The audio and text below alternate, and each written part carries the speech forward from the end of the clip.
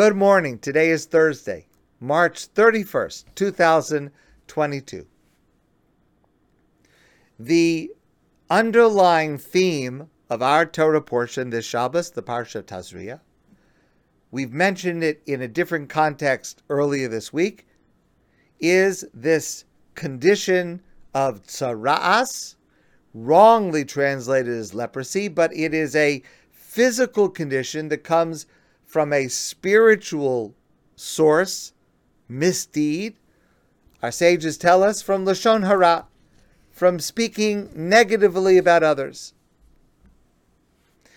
If there is such a thing as Lashon Hara, negative speech, bad speech, then Rabbi Jonathan Sacks points out there must also be Lashon Hatov, good speech, positive speech. Now, the way to avoid Lashon Hara, speaking negatively about others, is to practice silence.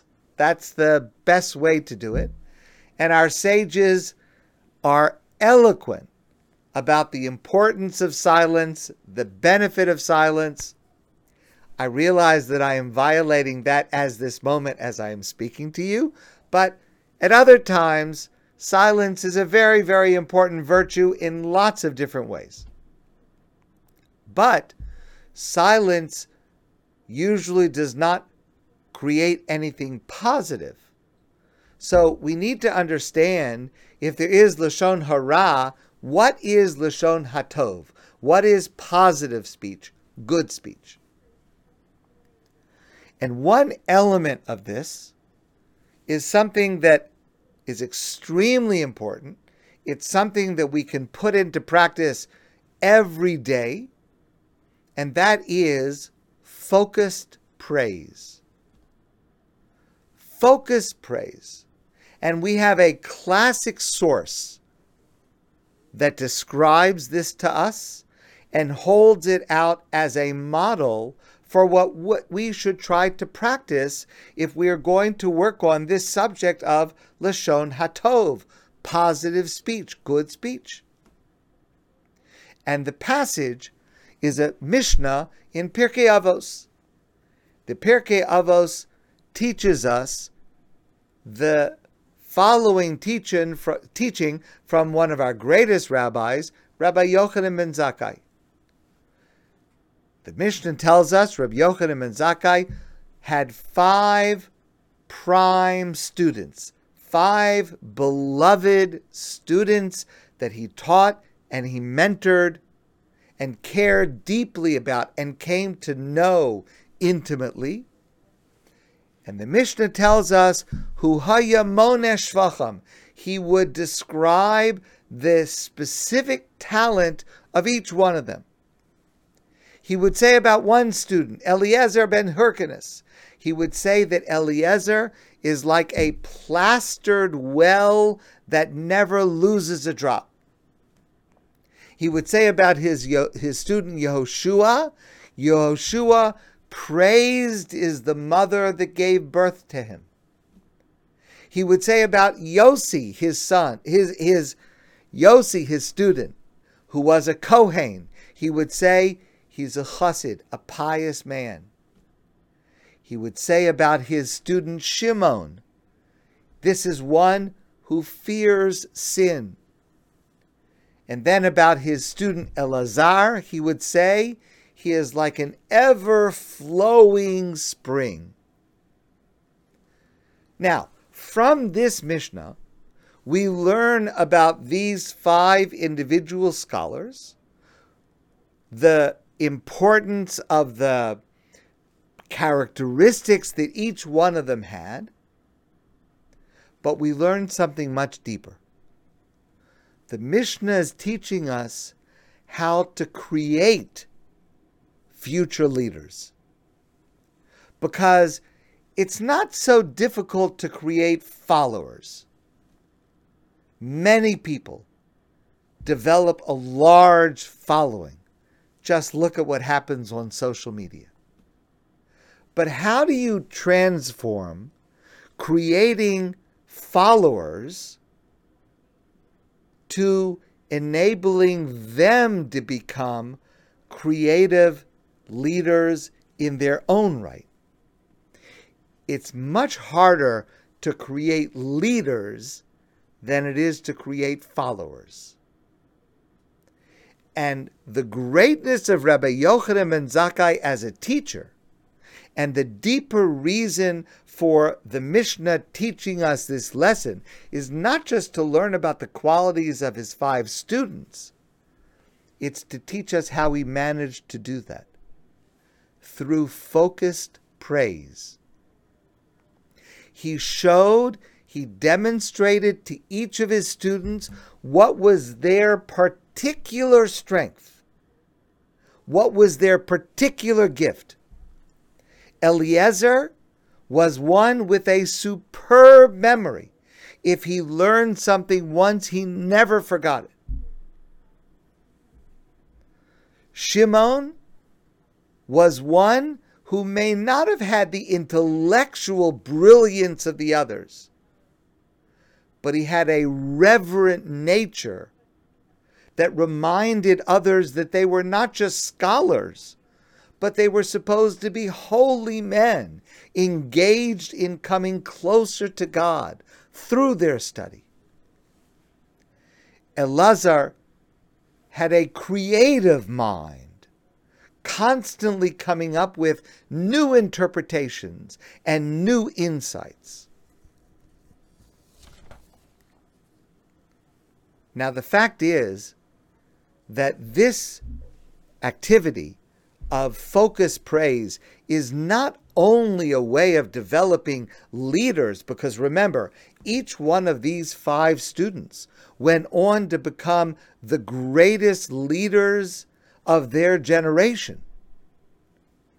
But this type of focused praise also has a deep spiritual message, because religion is about faith in God. But here's the deeper truth. Faith in God should also lead us to have faith in people. Because if every one of us is created in God's image, then we have to be able to learn, to discern, to see God's image reflected in everyone. And this is behind the phrase that is repeated in the very beginning of the Torah, in Bereshis, where God is in the midst of creating the universe, everything in the world, and at each point God says, Vayar ki tov, and God saw that it was good. Now, God is characterizing for us the nature of what it was that God created, yes, but God is doing something much deeper. God is modeling for us the way that we should look for what is good in others. And by looking for what is good in others, we actually help to strengthen that goodness. We actually help to bring that goodness to life where maybe before it was only there in potential.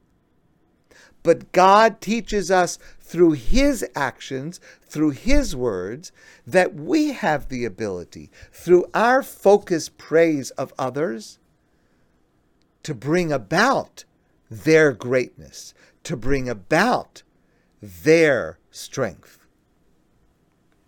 So here's an incredible story. It's told by a teacher in Israel, Avinoam Hirsch. And the story goes like this. This teacher, Avinoam, had a practice, which many, many teachers have, that he would give out a certificate of excellence to one student a week. Student of the week. It showed particular excellence in class that week.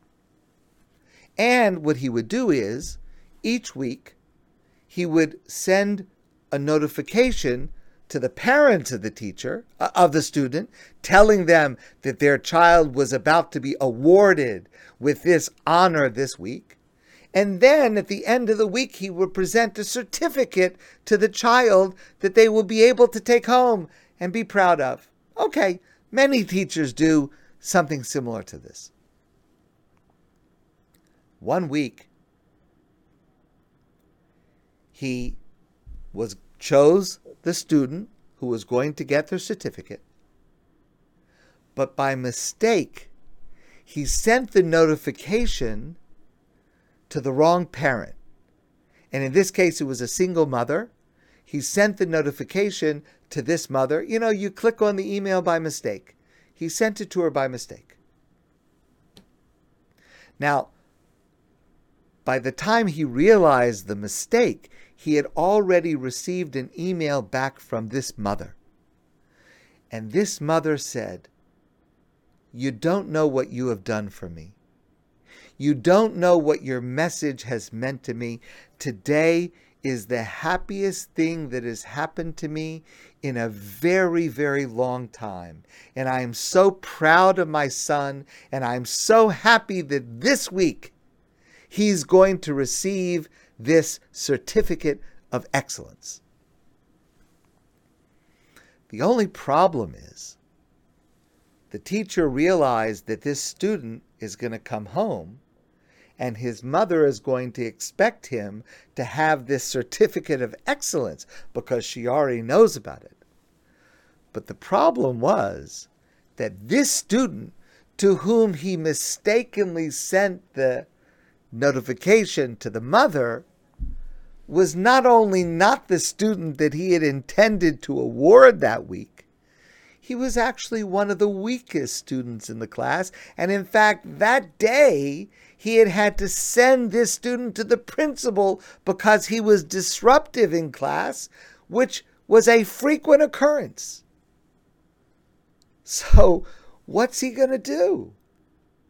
This student clearly does not deserve this certificate, even though the mother already knows that he's going to receive it.